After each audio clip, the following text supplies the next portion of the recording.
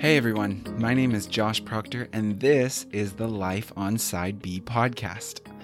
On this podcast, we are going to discuss, as the name pretty much clearly states, what life as Side B LGBT Christians is really like.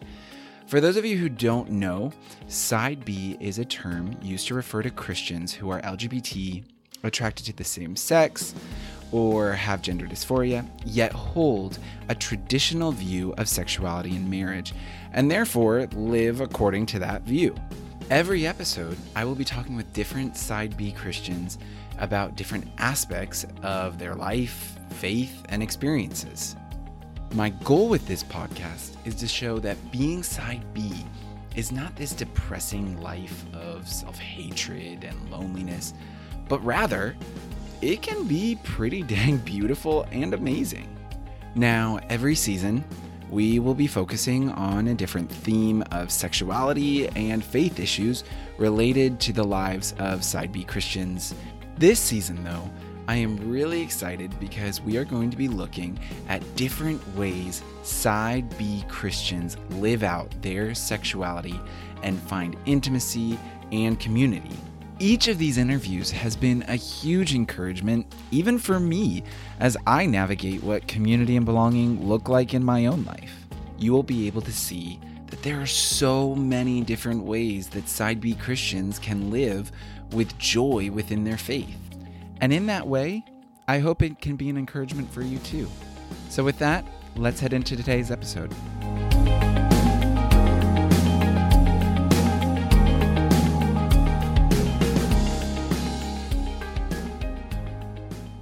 Hey y'all, so over the past 5 months, I have really enjoyed talking with every guest that has come on the podcast and learning about what community and belonging look like in their lives. I have learned a lot, and honestly, I'm still processing in many ways everything I've learned, but I hope to share that with you guys soon. But this week, we are back with our question and response episode, and I want to thank each and every one of you guys who sent in questions. Now, why am I calling it question and response instead of question and answer? Well, it's because, as I heard when listening to one of my favorite podcasts called The Bible Project, which y'all need to listen to, it's really good. On that podcast, they called their time of question and response, because the word answer seems to convey that we have all of the information needed to respond to the questions asked. And honestly, that's just not true. We don't have all the answers, but I do hope that through the responses of our guests, you may be able to take something away.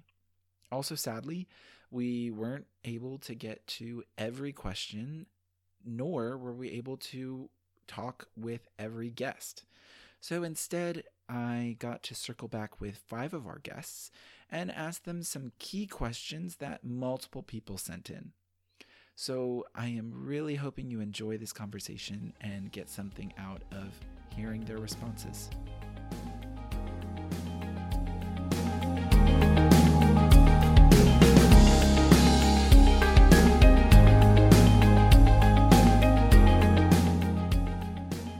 All right, y'all, we are here for the question and answer episode. And right now, I am back with the original episoder who started it all, Meg. The OG. Woo!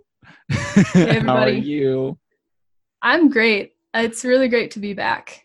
How has it been being the OG of the episodes of Life? It's been so weird. So I spoke at Revoice back in June, and the podcast had come out before that. And people were coming up to me like, "Oh yeah, I heard you on your podcast," and I was like, "What? That's so weird." So yeah, it's been really good. Still doing the community living thing. It's been really cool seeing how the Life on Side B podcast has been unfolding, and yeah, just really appreciate you, Josh, and all the people that have been on here and the conversations that you guys are having.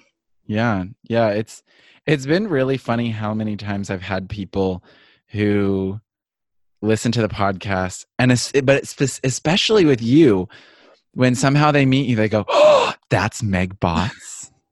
And I'm like, yes, that's Meg.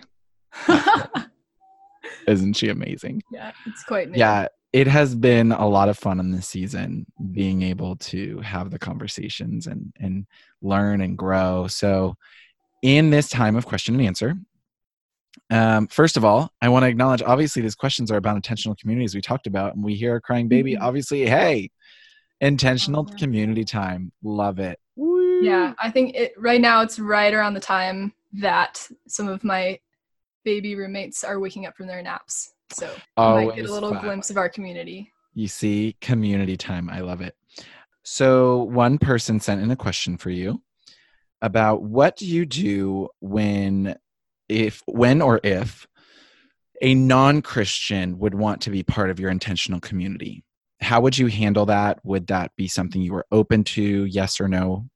Yeah, that's a really good question. I think it's awesome that someone is asking that and thinking critically through that, because I think it's totally worth doing that. I'll admit that I'm speaking from a place of, I haven't had this happen particularly to me, but in just knowing kind of what community can look like in different scenarios, I would offer just kind of what I have for the differences between a fully Christian community or one that's kind of mixed in core values. So I feel like I should start with a couple of Bible verses.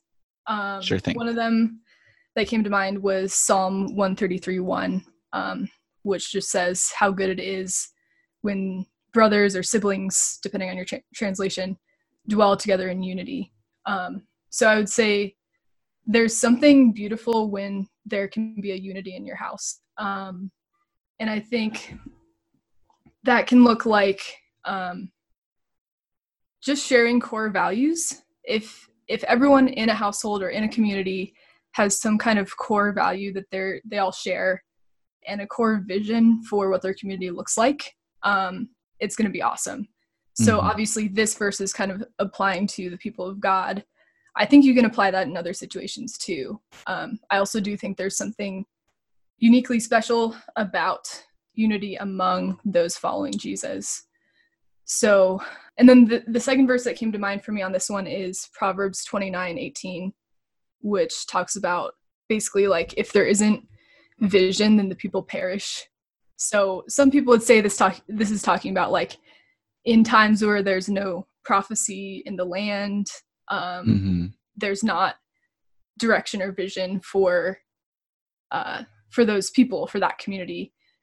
But I think the principle still stands that it's good to be able to move forward with things with a vision and knowing what we want. And not just what we want, but also like what has God laid on my heart? Where is he directing me in this? So the way the question was phrased, it was something like, what should I do if someone else comes to me with this question? Yeah. And I think since the question originated with someone else, it's really important to look at what is your original and initial vision for your community, and to really know what your vision, what your values are for your community first, and to make sure that those don't drift. So if having people who aren't Christian in your community is part of that vision, awesome. There's not a conflict on that matter. But if it's something where you really were envisioning, hey, we want to have this Christian community where we can come together, talk about, matters of faith within our household without anyone feeling alienated. And then we can go out and kind of share that with other people, depending on where they're at with Christianity. If you're wanting to keep that, Christian unity in your house, then I would say don't let that vision drift. Another thing that can be a problem, and this is something too where I think everyone's intention is going to be the same, that you want to honor everyone involved, right? You don't want to seem like, or even in actuality, be excluding someone from your community for some systematic reason. You don't, there's a question of like, would I be discriminating if I'm telling someone because of their religious belief or something like that, that they couldn't participate in my community? And I think that's important questions to ask. along the lines of honoring all people involved, I do want to address the idea of a potential power gradient that can happen if there's a bunch of Christians and then one person who's not a Christian. And I've seen this in either living situations or group situations where there's people who are, really dedicated to Jesus. He's their number one reason that they're going about their day. And then there's other people who they don't have that same level of they might be curious about Jesus, but he's not necessarily number one in their life at that point in time. There can be kind of this feeling of judgment, whether that's perceived or real, that, I'm not as loved, I'm not as valued because I'm not where these people are at. And I think that can be a problem, even with people who, whether someone is just not completely on board in this time in the relationship with God, or just they have never been a Christian. They might even be curious about Christianity, but there can be kind of this unnecessary pressure there that can cause a lot of division or just sense of not being valued. So I would say it can actually be honoring to other people to prevent that potential power gradient from happening, and just saying, you know what, I really respect where you're at. Here's where my community is at. Here's where our vision is at.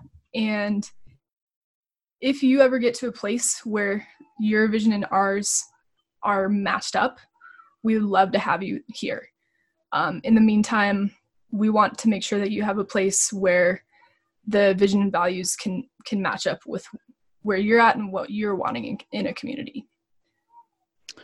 That makes a lot of sense. I definitely think so. Because, obviously you have to make, especially when you're in an intentional community, you have to make sure that everyone is aligned with the vision that you have that unites you, Yes. And Absolutely. that's a critical part of community. I mean, whatever community that is, it's a critical part. Mm-hmm. Because when you don't have unity in that vision, all of the other things that you have different are just going to culminate and just come and tear it apart many times, or at least make it much more difficult. Absolutely. Yeah. And talking about unity, I think we can have this idea in our minds that unity means zero diversity.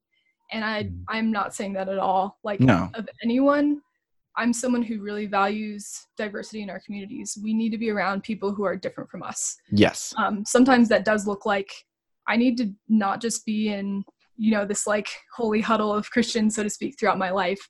Mm-hmm. And as someone who's in full-time ministry, it can sometimes be difficult to get out of that Christian bubble, but I need people who aren't Christian in my life. Mm-hmm. And there's something that other people might be missing out on that I could offer them. And, I want to be able to share the gospel with other people. So that's needed. Personality differences, race and ethnicity, age differences. I'm actually someone who has almost I've been hesitant about living with just other people who are my age or my gender or just other single LGBT Christians, because I feel so drawn toward diversity. So I would say diversity of all different kinds is important. But with the core values and vision of a community, that's something that really does need to be unified. Yeah, I agree. And I think, push back on me if you think that you disagree. But I think also that even if there's a non-Christian who wants to be part of the community and you're like, well, there's at least some of these kind of things that we really feel everyone living in the community needs to be united on in belief and vision. That doesn't necessarily mean that the non-Christian is therefore excommunicated in every way of community. You can still be able to have a person we want you part of our community. Yeah. Even if you're maybe not living in the house or something, that doesn't necessarily need to negate you are an outcast. Yes, exactly. Yeah. I mean, that can also show up in financial differences, not just beliefs, but if someone is just not in a good financial situation, you really want to have them come live with you, but finances might be an aspect of tension in that community. might be better to just wait and just wait till that person might be in a better financial situation. Because you want to be able to have as much stability in that area as possible. Yeah. Yeah. I think that is a really major point. And I love how you said about that. We need diversity. It's not a thing of having unity and everything. We need that diversity, but within that diversity, there has to be unified on something. Obviously, yes. And many times if you're in a Christian intentional community, the thing that unites us is Jesus. Right. And that's what makes it even much more crazy. I think I've talked in this podcast before about that first Christian small group that I was part of when I became a Christian. And it was so weird because it was all these different kinds of people that you would never think you would see in a group together. But then the only thing that we had in common was Jesus. That's it. Yeah. But then when you are unified on something like that, it makes your diversity so much more beautiful, I feel, in a sense. Yeah. How could you all be in a room together? And it's well, Jesus, that's the whole reason we're here, Yeah. So being able to have that diversity and be able to learn from each other, even as you walk together under that united vision. Mm-hmm. Another exception to that also might be if there's a temporary kind of spot in your community. So if there's people I know of a community where they offer one of their rooms free in partnership with another organization that helps people to exit homousness. And a lot of times they're in a place where they're transitioning into housing. They're trying to get an apartment, move out of, a group home or something like that. And they're just kind of waiting for their paperwork to go through, and they need a place to stay. So it might be a 2-week thing, and they might not know anything about that person. But if it's something that's temporary, I think there's a lot more flexibility of what's going to be what you can have in your house. Yeah. Yeah. No, I think that's a very good point, because I think even maybe Melinda brought that up as something that they have in their community. I can't remember. I'll have to ask her. But yeah, because that is a major point. That's a reality sometimes. There may be opportunities for people to come and live in a short-term time, or depending on the community. So yeah. Well, great. I want to thank you for sharing this. Was there anything else you wanted to share before we go related to this? I think the only other thing might be just talking about kids in the home, because obviously whether you're living with a family, you might be fostering, you might have adopted kids in your house. I think that's also a little bit different because there's someone who, in a sense, is already part of your family. They're sticking around, not necessarily on the basis of Jesus in a Christian community. And that's not something you can necessarily force or pressure, nor would I recommend doing that with kids.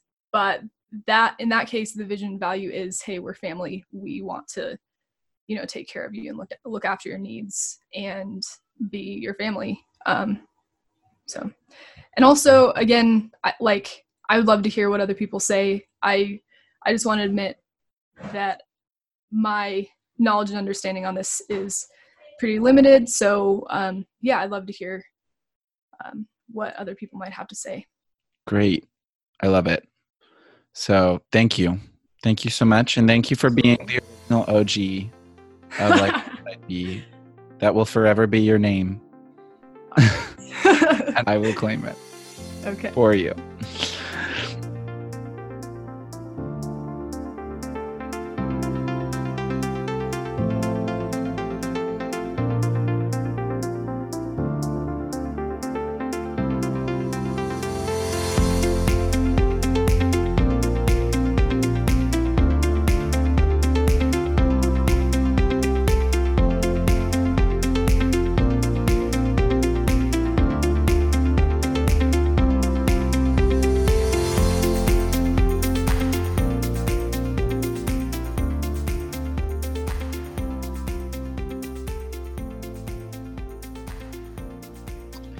Okay, everyone. Well, now we are talking with Melinda again. Woo! Melinda, thanks so much for coming back on. You're welcome. Yeah, we didn't scare you away so far. No. I'm glad. So we have 2 questions for you that people sent in. The first one is that you said you did not realize you were gay till you were 34. So this person wants to know, what was that experience like of coming to the conclusion later in life? Yeah, that was complicated by the fact that I'd been married for 10 years and I had a 3-year-old son. I think it was also complicated by the fact that it was sort of an abstract proposition. I didn't fall in love with someone. Most women who come out later in life come out because they fall in love with somebody and they realized, oh, that's what I've been missing all my life. Yeah. For me, that was not the case. In some ways, it's simpler because you can say, okay, look, there's this new thing in my life and I'm going to follow it. Or there's this new thing in my life and I'm not going to follow it, but it's going to be a major factor for a while until I figure out how to deal with it. But neither of those were an issue for me. So for me, a lot of my coming out process to myself was, what does this mean for my marriage? Does it explain anything about my experience so far? And to some extent it did. I mean, for one thing, it explained why, my husband was pretty much always the one who would initiate sex. Now, I had been raised to think that men are always more interested in sex than women. So I never really thought about it until that point. Yeah. Coming up in the 60s and 70s, there was still a very unclear vision of what female sexuality was about. I mean, I remember the first Playgirl magazine. The idea that women would want to look at naked men was kind of revolutionary. Whereas it's always been accepted that men wanted to look at naked women, or, in some cases, naked men. But that wasn't even on my radar at that point. So the idea that most women actually desire men was more of a joke to me coming up than anything else. And so the fact that I didn't raise any flags. But looking back, at 34, it's like, oh, that's why I always thought my friends were joking when they were talking about how hot guys were. Because when I was growing up, it was mostly joking. Now, it's very much part of the culture. Women's sexual desire is much more part of the cultural landscape than it was when I was growing up. And to the extent that, women are engaging more and more in pornography, women are engaging more and more in sex positive activity and sex positive activism. I mean, none of that was around when I was coming up. Yeah. So identifying myself as gay was sort of part of a larger understanding for me of what it meant to be a sexual person and a sexual person who happens to be a woman. And I think just the timing of it in my personal life kind of corresponded with an opening or in some ways a cultural shift to an acceptance of women's sexuality in general, which has been interesting for me to watch from my perspective. See how younger women coming up have a whole set of different pressures on them than I did. So part of it was my awakening to my own sexuality. It was part of a larger cultural awakening just because I happened to be right there at that particular historical moment. So that was interesting to watch. Yeah. The second thing that was complicated was that I was Catholic and I had no intention of getting a divorce over this. And my husband was pretty much content to say, okay, well, we've gone along like this for this long. Is anything going to change? And when I said no, he's like, okay, well, we'll keep going. So that would have been another complicating thing, is if he had had an issue with my identifying as gay, or personally, which he never did. Or if I had wanted to come out more publicly as gay, which I had no intention of doing at the time. Now, that's a valid question. Why didn't I feel that was necessary for me at the time? Yeah. Well, this was 1996, and I had already been through a good part of the AIDS crisis with my gay friends, and they already knew I was an ally. It wasn't a matter of sort of coming from a really conservative position on the issue of same-sex, folks, same-sex attracted folks or gay folks. I didn't feel a whole lot of internalized shame. I wasn't in a community that talked about it overtly all the time. I mean, in some ways, there was no reason at that point in my life to be public about it. Now, if I'd been in a really conservative church where I felt that people needed to hear the story, but I was in a very liberal Catholic church. There were gay people everywhere. And I was also working for a fairly liberal evangelical church that, had gay folks in leadership, et cetera. But if I had been in a position where I felt that I had to fight against my gay identity, then that might have been different. Yeah. But I had a very gentle and easy coming out process. It wasn't until my marriage was over for other reasons that I felt, one of the side effects of this is that I'll now talk about this side of my life in public. Because to some extent, coming out as a lesbian nobody had coined the term mixed orientation marriage. There was no awareness that that was even a thing. At least nobody I knew and nobody I'd ever heard of. Yeah. So to come out as gay while you're married to a man is like, what does that make him? I mean, that was the only category I had for it at the time. So,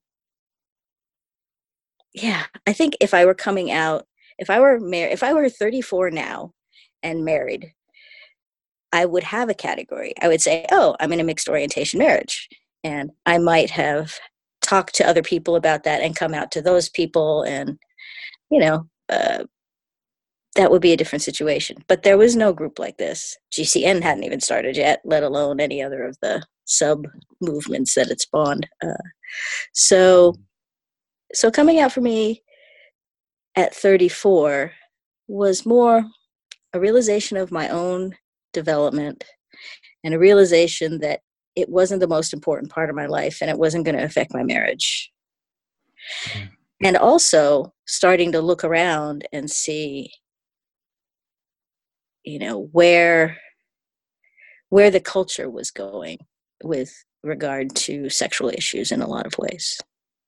I did occasionally come out to friends, individual friends. Like, for example, after I'd come out to myself, I went back to the person who originally asked me the question, Whitney, yeah, what's that about? And told her, so that looks like I'm gay. And she goes, yeah, so are half my housemates. So, it was no big deal to her at that time. It's like, what do you know? And then after that, if I was going to be in a situation where I was going to be in intimate proximity, like sharing a hotel room at a women's retreat, I would come out to that person because I wouldn't want them to find out later and feel like I had been hiding something that I should have told them. Like you had been lying or something. Right. Yeah. So I came out to like two of my best friends, the two people that I would usually travel with, like when we went to women's retreats or we went to church conferences or children's ministry things. So I did come out to a couple of other people whose questions were really, kind of, so what? Is this going to change anything? Yeah. Often I would get that, wait, do you mean you're attracted to me? And I'm like, no, no. And I think looking back on it now, I suspect that I'm somewhere on the ACE spectrum because I get crushes on women so very rarely. And I've never fallen in love with a woman other than my therapist, and that doesn't really count. Because that was a therapy thing, you know? Yes. Well, people do that. I can understand that. Yeah. Yeah. So there's that. Uh-huh. Yeah. You know, it's so funny you're talking about when coming out to friends, especially when you come out to friends of the same sex, and that's such a common question that I normally get. So are you telling me this because you're attracted to me? And it's like, no, that's literally not why. It's the opposite of why, almost. Yeah. Exactly. That's so good. All right. Well, then the second question that we got for you was, what advice do you have for younger side B Christians that you wish you could have known earlier in your life? Yeah, there are a few things I really wish I had known earlier. One, it's possible to be gay. That's a good one. That was probably the biggest gap that, fortunately or unfortunately, depending on how you look at it, is never going to happen again. Because our culture is so saturated with LGBTQ images. That's great on the one hand. I'm not always thrilled by the kinds of images they are, but I'm not always thrilled by the kinds of ways that heterosexual sexuality is portrayed in our culture. So there's that. But no 7 or 8-year-old or 15-year-old growing up is going to be unaware of the possibility that a woman can be gay. Yeah. So, but if you're growing up in a church that is so conservative that you might as well be back in the 50s or 60s, that might still be the case. So the first thing I would want to tell younger folks is that just because your church says you can't be gay and Christian doesn't mean it's true. You can be gay and Christian. Yeah. So that's the first. I mean, and the church is almost, the very conservative church is like the last bastion of that, that you can't be gay or there's something wrong with being gay. So at least, in the United States. Worldwide, it's a different issue.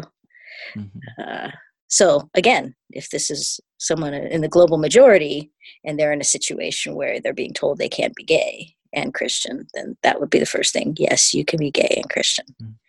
You can be gay and not an abomination. You can be gay and totally loved by God. That's the first thing I want to make sure they know. But I didn't even have the you could be gay part. So, which in some ways was a blessing because I wasn't internalizing those messages. But in other ways, it would be a lot better if they found out earlier than later. The second might be, don't get married too young. Yes. Thank you. So, I mean, the more we learn about brain development, you're not really even fully baked until you're at least 24.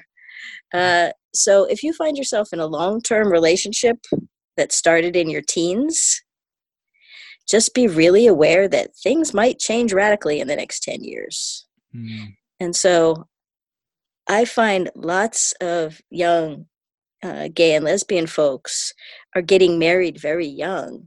And then, well, they may have some inkling that they're gay. They're still kind of halfway hoping it could change, or they're halfway hoping that there's this one person that they could still make a life with. And for some folks, that's true.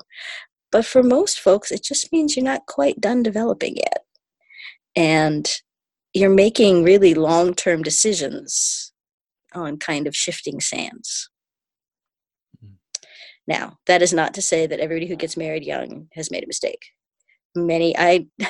Some very good friends of mine started dating in junior high, and they're still married after more than 40 years. But that's the exception rather than the rule. Yeah. Our culture, I think, says that should be the rule. Oh, you find your true love when you're young and you stay with them forever. That doesn't really happen all that often. I know, like how many of the Disney princesses are like 16 years old or 17 years old when they find their soulmate? Yeah, that toxic. Okay, there's a wonderful book from the 70s called The Cinderella Complex, but we'll get into that some other time. Yeah. But yeah, don't come, and it might not even be marriage. It might be just a really strong long-term, like the person you date freshman year in college may really think you're the one forever, but you're both going to change a lot. And so Yeah. getting yourself locked into an exclusive relationship when you're 18 or 19 or 16 or 17 doesn't leave room for a lot of development. Yeah. And I so, just, sorry, I yeah, go just ahead. heard a really cool quote a few days ago. I can't remember who it was. But a guy was saying, my wife has been married to 4 men and I am Yes. all 4 of those men.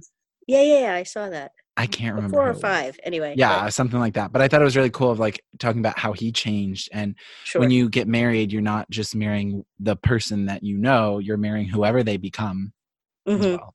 Mm-hmm. Right. Yeah. Another thing I'd tell young people is your needs matter. Mm. And young women especially, are trained to put other people's needs first. Yeah. It's so the idea that your needs, your wishes, your desires matter, especially, I mean, in a lot of cases, young women growing up are thinking their job is to please their boyfriend. His needs, I mean, and the whole toxic purity culture has centered male desire, male images, to the extent that it's girls' fault if men sin, right? Yeah. Yes. With everything from dress codes to, well, we won't go too deep in that, but the idea that, especially for young girls, who you are and what you want matters to you and to God just as much as whatever guy you're interested in, or whatever guy the society's pushing on you, or whatever female roles the society's pushing on you. Mm. I mean, if I had been told that the fact that I didn't really want to have sex with this guy was just as important as the fact that he wanted to have sex with me, that would have been a different conversation, a different way of thinking about growing up. Yes. Yeah. And that's true with same-sex relationships too. I mean, I think Mm-hmm. a lot of young women feel pressured. I can mostly only talk to young women because it's different for girls. Mm-hmm. So a lot of young women coming up are pressured by our current society to find a girlfriend, and then their girlfriend becomes the most important thing. Yeah. So other people's desires are not more important than yours. Mm. Yeah. And yeah, that's another thing that I think doesn't get told to young people often enough. Yeah, I totally agree. And especially with young girls, like you said, is that we, for whatever, intentions, right or wrong, teach young girls that they need to put other people's, desires first before their own and needs before their own. But then we never tell them enough that their needs matter, that their desires matter, and being able to have that as a very forefront message to young girls and to young guys too. So that's great. Thank you for sharing all of that. One of the things that I love is, and I think that we need more of, not only just among Side B Christians, but among all LGBT Christians, among all Christians in general, is just, I want to thank you for giving that advice, because I think we need more voices of people who have gone before us and who have gone through this walk longer and have more experience to be able to learn and possibly evade some of the things that we might be able to to learn from and just grow in a greater way. So I want to thank you for giving that advice. One last thing, I want to put in a plug for community. Yes. Our culture tells us that you have to find one person to meet all your needs. Straight, gay, female. You're supposed to be looking for the one. What if the one is really a bunch? And I'm not talking necessarily polyamory, although we joke about being celibate polyamorous. But very true. one person is really not the answer to your life's quest, no matter who it is. Very true.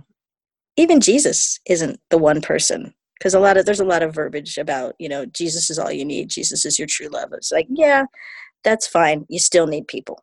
Yes. So find your people. I'm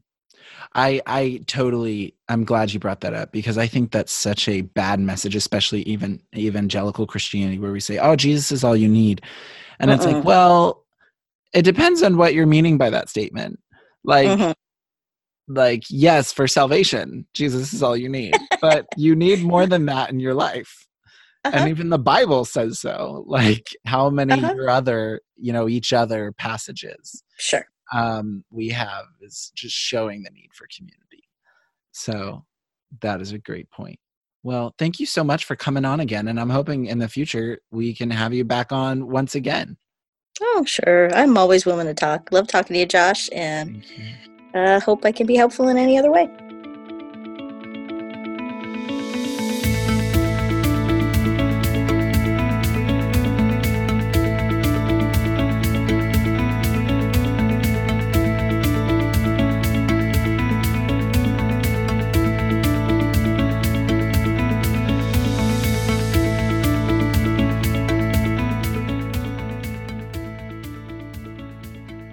All right. Well, we're back again.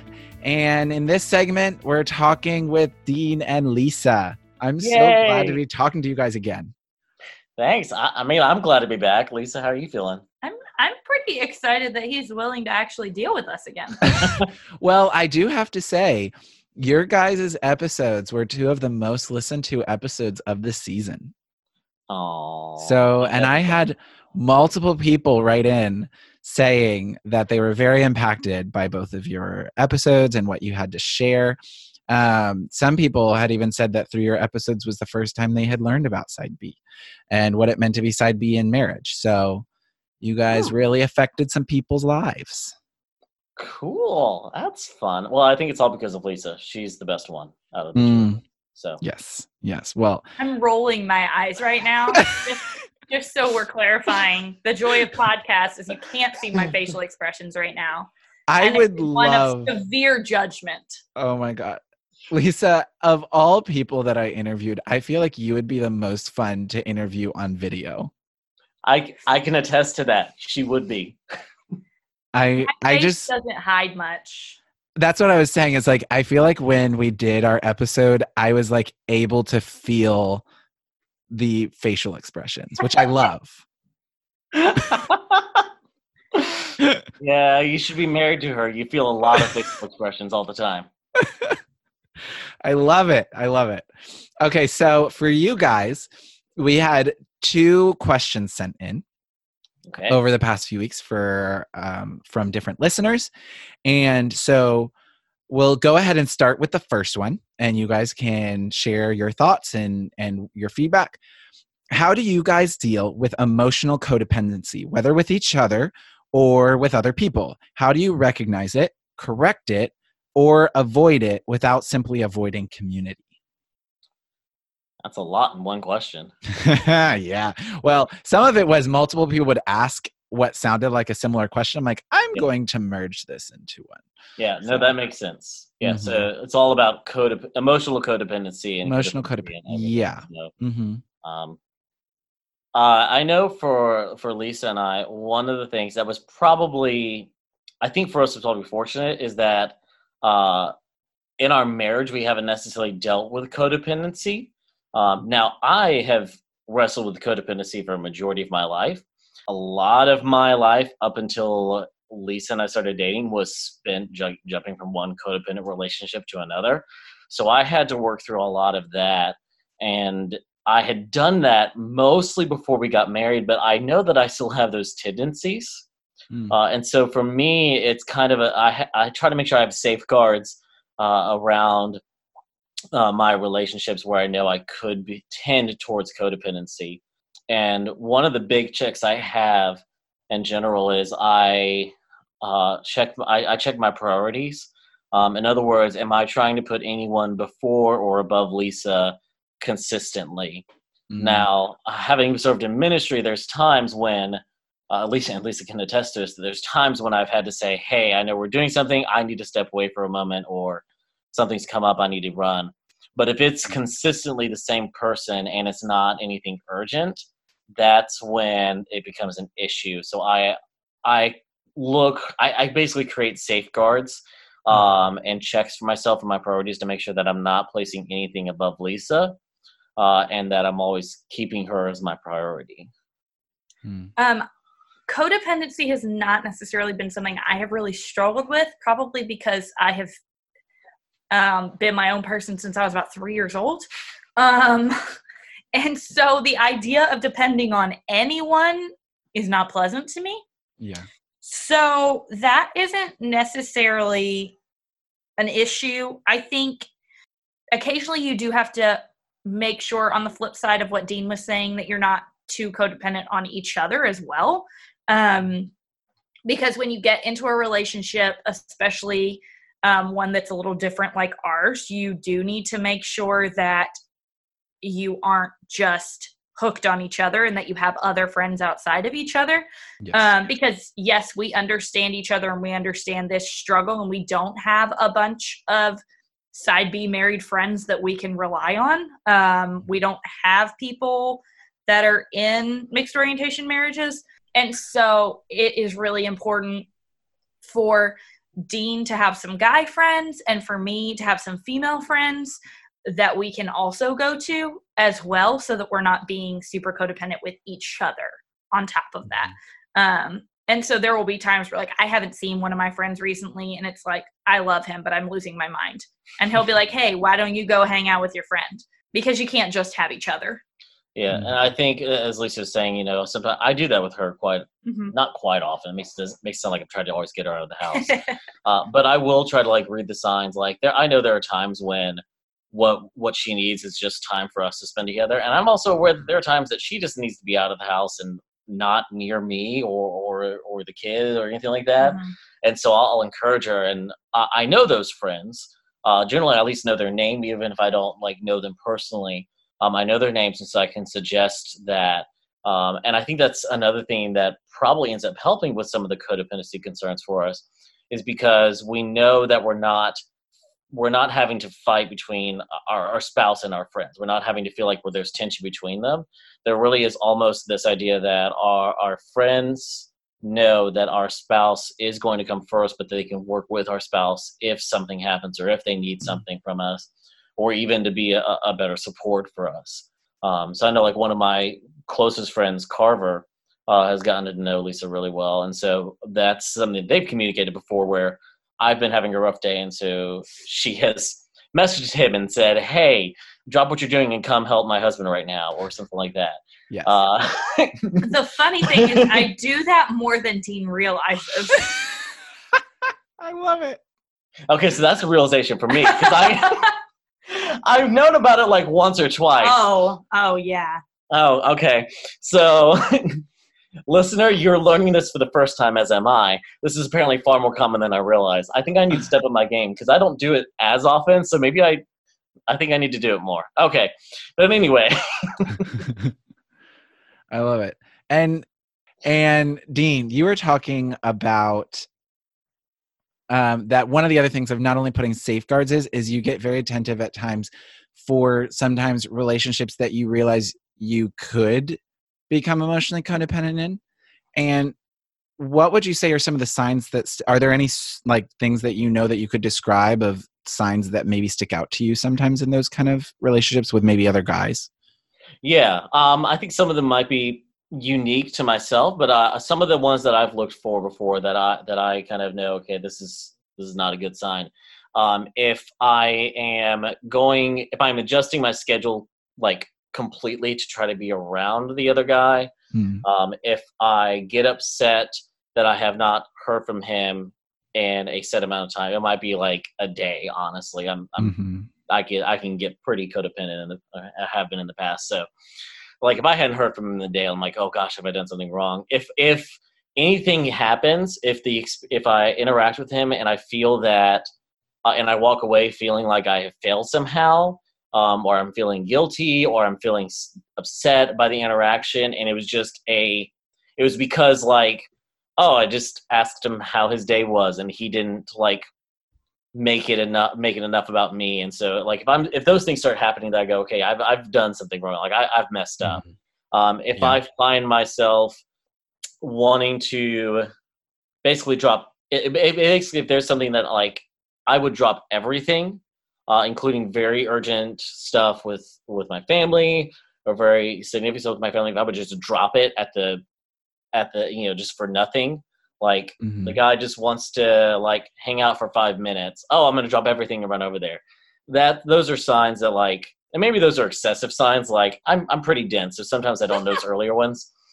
But in general, it's just, I kind of use it. Okay, where is this guy in my priorities, as compared to where I might be in his? And if there's too much of a difference, like if I would say like he's my number 2 priority right after Lisa and my daughter, and then I'm like his like not even on his top 20 priority list, there's an issue there. Mhm. We're not making his MySpace top 8 friends. He's out. For anyone born after the year 2002 that's listening to this, MySpace Okay. was the precursor to Facebook. Oh my goodness. MySpace, dear Lord. So many traumatic high school moments are coming to mind at this moment. Oh, you're young. I was in college. I was in Ugh. high school. I was that Ugh. kid. So I was that kid that got, remember when Facebook was you could only register with a college email? Yes. So Yes. I got my siblings to help me with their college email get on Facebook. Of course you did. Yeah, I was that kid. Yeah. For sure.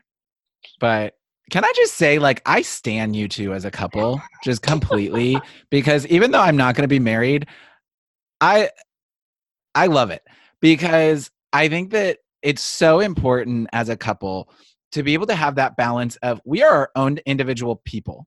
Like, I'm a person beyond this other person, but yet obviously we need to come together and we need to have times together, and being able to find that balance in between the two. Like, for instance, my cousin, who I love this woman to death, I will go over to her house and I'll be like, to hang out with her, and I'll be like, where's your husband? And she's like, I kicked him out. I see him all the time. I don't need him here right now.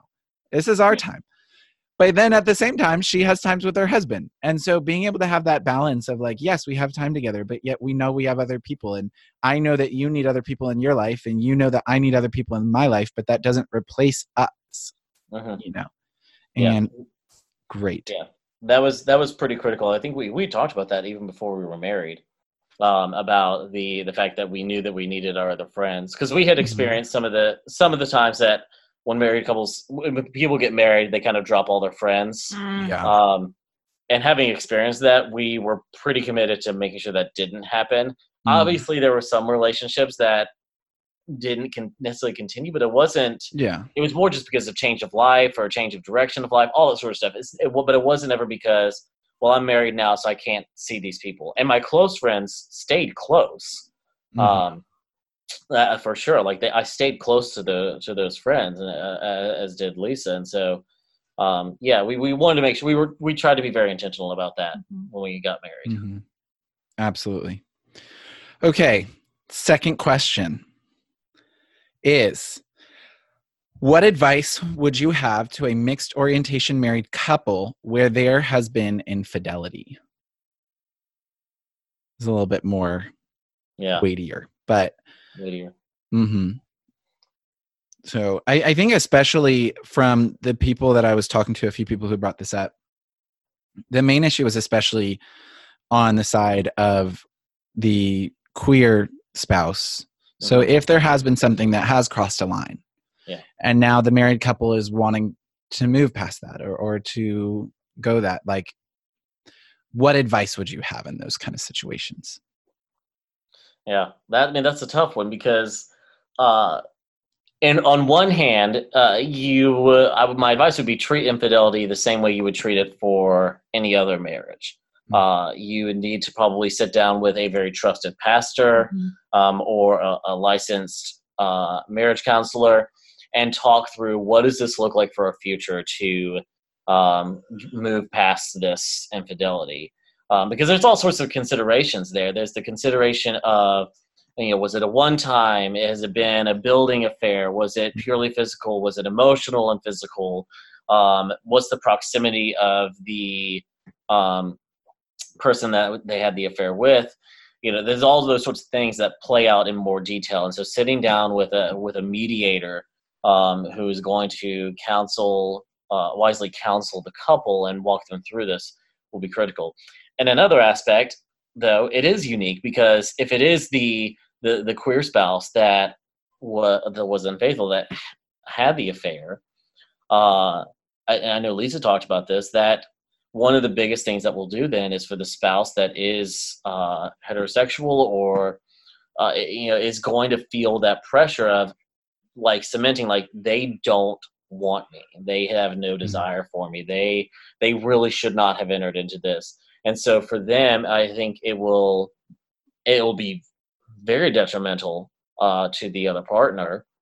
If we're talking about a straight individual and a queer individual, the straight partner will very much so have difficulty with it. Not to mention, the queer person is going to struggle too, because they'll have some of the similar thoughts of, did I make a mistake by getting married? They may be set. They may come back and say, I had the affair and I know for sure that I don't want to continue on in this marriage because I know that I can't love you in that way. They might come back and say, I'm so sorry, it was a mistake and I want to make this up. But then they have to start working to rebuild the trust. But the straight partner is still then dealing with the fact that that they cheated, the other partner cheated with someone of the same sex. And so, while there is an aspect of you would probably go about the same path as any other couple, there's going to be extra ramifications. Yeah. Especially if it was the queer spouse that was unfaithful. Makes sense. My the first thing that I said when Dean read me these questions was something to the, I don't know what I can say on this podcast. Go ahead. Why not? I was like, I'm pretty sure that I would kick him in the dick. But this is why I love you, Lisa. But the reality of it is, I know that if Dean came to me and this had happened, and I trust him, and this is not me saying that it would ever happen, but I feel like my first inclination, like he already said, would be, okay, well, we need to go see a counselor and we need to have somebody that we can talk through this with. Because yes, you're going to be angry and you're going to be upset and you are going to feel all of those things of, am I not good enough, or have I not been able to meet his or her needs? And, is this not what my spouse wants anymore? And as someone who has struggled with those things, even though he's never given me a reason to, I know that would probably push me over a little bit. But I also know that there are going to be mixed orientation marriages that you're also going to have, say it's a relationship like ours, you're also going to have a situation where the person who's straight cheats. Mm-hmm. And then you have those same ramifications where the queer spouse might be saying, well, clearly I'm not meeting your needs, and clearly I'm not what you want anymore. And so there really absolutely is a kind of a second level, but I would say that first level is that you have to treat it like you would any marriage that's had something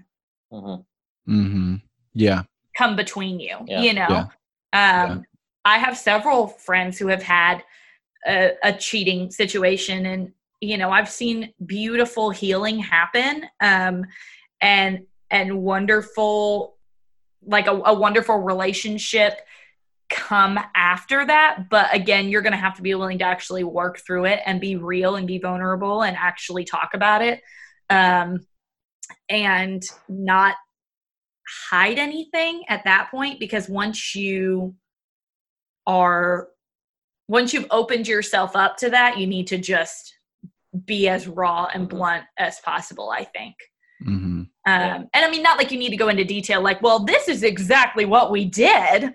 I'm not saying that, but I think you do need to be honest, and you do need to be open and be willing to discuss those things, because if you don't, then the other spouse is always going to be left wondering. Yeah, it's going to be mysterious, and you're not going to be able to know what. And I think you also brought up a really good point about that. We always assume in a mixed orientation marriage that if there's any infidelity, it'd be on the part of the queer spouse, but that's not always necessarily the case. Both are susceptible to temptation. Yep. Well, I mean, I know that in our relationship, like, and we have not had to deal with this, and that's a thing that we've been really, really blessed in. But like, real talk, if one of us was going to cheat, it would end up being me. Like, no, I mean, like, just from the amount, you know, the last 5 years of marriage that we've had, and I haven't cheated, but I mean, there have been times where things have been rough and I've gotten close with guys and it's like, oh crap, I'm getting too close with you and I need to pull back because, you know, there are feelings coming in here and that's completely inappropriate. And like, I mean, and maybe Dean would disagree, but like, I just feel like if one of us was going to do it, I would be the one that would be the one getting in trouble. And then I would be the one causing issues in our marriage. Like, don't feel like it's safe for me to comment on whether or not you should do it. Just gonna throw that one out there. I am not saying I would cheat. I'm very happy in my marriage. No, and I have no intentions of cheating. I just know us, and Dean's like this faithful, precious little man. Yes. No, I think that's even a big reason why your marriage has survived, you know, as it has, is from that honesty of being like, yeah, like this is, I would be the one to struggle with that, you know, and being able to have that place, as you said, of being honest, whether before like, you know, without an affair or if an affair happens, of just being able to say like, this is where I'm at, this is the situation, and let's work from here. Absolutely. Yeah. So I think going back to the question, so if there is someone listening to the podcast that asked that question specifically because they're saying, okay, this has happened, what do we need to do? Like Lisa said, the first step is get with a counselor and pastor. An extra caution, because you would be in a mixed orientation marriage, ensure that you can really trust that counselor or pastor. Just because, I mean, I've some of the counselors I know and I've talked to before, I know how they would counsel someone. They would say, well, you need a divorce and your spouse needs to go be queer. And they would do that. Some pastors would just lose their minds and probably break confidentiality. So not to like scare anyone from talking to a counselor or pastor, but just ensure that you can greatly trust them. And if you are wondering about that, like, please, there's going to be people in the Side B community that can offer referrals to pastors or counselors. Yeah. Hopefully within your area. So reach out and ask for a referral. And also, if you go see a counselor and it really doesn't feel right, don't go back. Yeah. You have no commitments to that counselor if it is not a good fit or if you don't feel right. Finding a new counselor is like finding a new pair of shoes, and some of them just are not going to fit you. And that's okay. You can put the pumps back and get some flats. Yeah. I mean, I'm always going to want heels, but yes, like work. But legitimately, like, I have seen quite a few different counselors, and I've had some that have been magnificent, wonderful people who have understood me on a level where they could give me adequate advice and really steer me in the direction.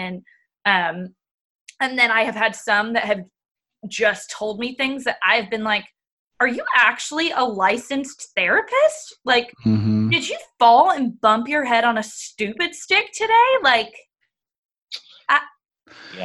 I've had the same exact experience. I mean, it's hard. You have to be willing to say, I know what I need in a counselor, and being willing, like you said, just because I go to a counselor doesn't mean that's the person I need to stick with. If it doesn't work, leave and go find someone better. Start over with a new person. But if it doesn't work, it's probably not going to work. And different personalities attract and work with different people in the same way that friendships and relationships, just because you find someone that you're physically attracted to doesn't mean that you're going to want to actually have to have a conversation with them. Accurate. There's a lot of hot people who are stupid. Yeah. Oh, tell me about it for sure. And I think I like what you said also about, you know, if you don't know if someone who might be kind of friendly to the whole mixed orientation marriage thing, to sometimes maybe go into the Side B community for referrals. One thing I might try to see is if I can get, I know we have some amazing Side B people that are counselors or have counseling groups and stuff. I'm going to see if I can get some links there and put those in the episode notes in this episode. Yeah. So if you are a person listening for it and you don't know who in your community might be good, check the episode notes, and hopefully I'll be able to get some links to send you there to get you some referrals. Yep. Yeah. And the final thought I have on that question is, if this is something that's been happening in the past and you're trying to work through it, again, as Lisa said, you are basically at a point where you need to have a lot of brutal honesty. It's not going to be fun. It's not going to be easy, but you're at a point where you have to rebuild the trust. And unfortunately, that's going to kind of have to start over from scratch. And an aspect of that is going to be being brutally honest, probably in ways that won't be fun for either spouse. And I would say that both spouses need to be honest. They need to open up. And so there's that, the conversation of expectations. What was missed? What didn't happen? How did we get here? And it's going to require both spouses to kind of detail their journey to that spot. And it's going to need to be honest. So yeah, getting that counselor or pastor to mediate, and then going through a process of being honest and recounting the journey together. So you can get to a foundation of saying, we're going to start from here and rebuild our trust. Yeah, absolutely. I'm so glad. Thank you guys for doing this extra time. This has been helpful for me. I'm sure it's been helpful for people listening. And I'm just glad that I've been able to have you guys on again, because like I said, I literally stan you both. Love you both. Thanks. Yes. We love you too, Josh. Yeah. Aw, thank you. And I still need to go visit you both. Yes, you do. So it's going to happen. Well, thanks again. Yes, it will happen. Thank you again so much for doing this. And thank you. Until next season.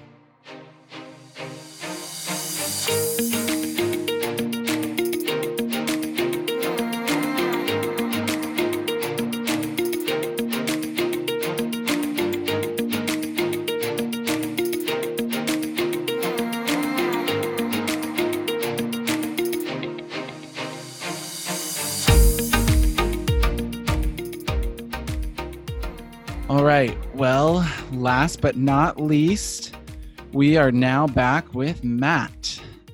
Matt, thanks so much for being back on. No, it's my pleasure. Thanks for having me again. All right. So the question we got for you was, you talked about in your episode that one of the distinguishing things for a celibate partnership for you is that being in a celibate partnership, if one of you were to get married, that would fundamentally change the partnership, opposed to other friendships and such. So one person was asking, why do you feel that someone cannot be in a celibate partnership and be married at the same time? Yeah, no, that's a really great question. I think at the end of the day, it gets back to the whole issue of priority that I had talked about, which really is at the core of a celibate partnership. And I think that you can only prioritize so much in your life. With friends, you have limited time and resources to give to them. And which is why you can't be friends with everybody. But when it comes to priority in the context of a partnership, it takes on a little bit of, I guess you could say, an added consequence or an added weight. Because no matter the circumstance, you really have to be prepared to prioritize that person. So with that in mind, when you think about a person who potentially could be in both a marriage and a celibate partnership at the same time, you can run into a whole host of circumstances where that just wouldn't work out. Like, for example, consider the circumstance where both your spouse and then your partner became severely ill at the exact same time. So both had to go to the hospital and both had to be treated fairly concertedly by their doctors. You will not then have the opportunity to prioritize them both simultaneously. But frankly, given the nature of both of those relationships, that is what would be demanded. So you're going to have to square in that moment with where your priorities really lie. And, there are a whole lot of other analogous kind of cases that would come up in the course of any partnership. Because again, like I was saying, a partnership is not just you taking and adding into your life. It's a responsibility. You are in a certain sense making a vow to another person that you're going to be there for them in this certain set of circumstances, and that they're going to be able to rely on you and not feel abandoned by you. So for those reasons, I would say it's not possible. Yeah, that definitely makes sense. And because that was one thing that really impacted for me of what you said, of kind of finding that distinguishing mark between other friendships and celibate partnerships, is that there is that added commitment that would be in conflict for someone married. And that's why it really can't work that way, Yeah. And,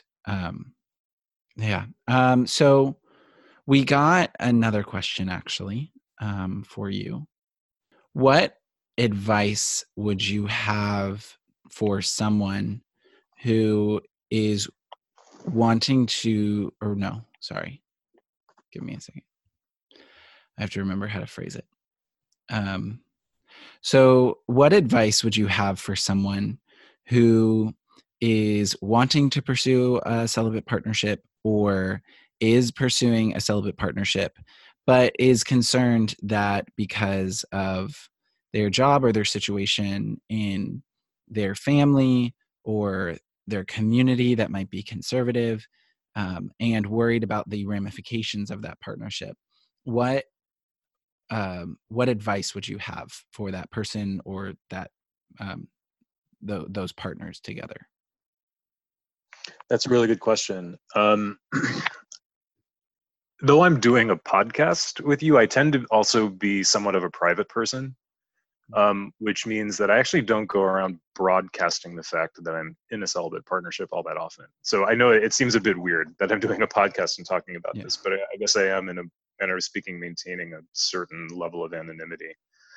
I'm by nature a little bit more of a private person than most, so I don't feel the need to discuss it with everybody. My close friends know, my family knows, but I have never discussed it at work. And, the only people who know at church are the people who I'm close with. And again, I don't feel really the need to go around telling every last person who I encounter in my life all of the details of my life. I don't feel like it's ever incumbent upon you to feel the need to disclose that. So I would say, be exactly as private and exactly as public about it as you feel comfortable being, and give yourself the opportunity and the leeway to gradually reveal what you're doing at a pace that is comfortable for you. The issue of encountering people who are not going to understand or not going to agree even with what you're doing, I think is almost inevitable. Like you just have to accept that. It's going to be a part of your life when you get into a celibate partnership, no matter how you define it. And I think part of your mental health, frankly, in dealing with that is not trying to convince people who are pretty determined not to understand you in the first place, or whose opinion about what you're doing, frankly, isn't going to be relevant to you living your life in the first place either. So, frankly, that would be my advice. That's good. Thank you for that, and thank you for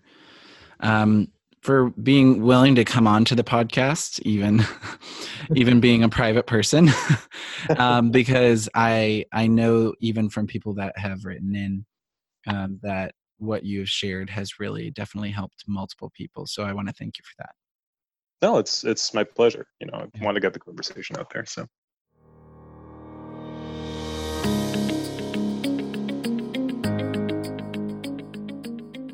Well, everyone, that's it for today. I hope you enjoyed this question and response episode.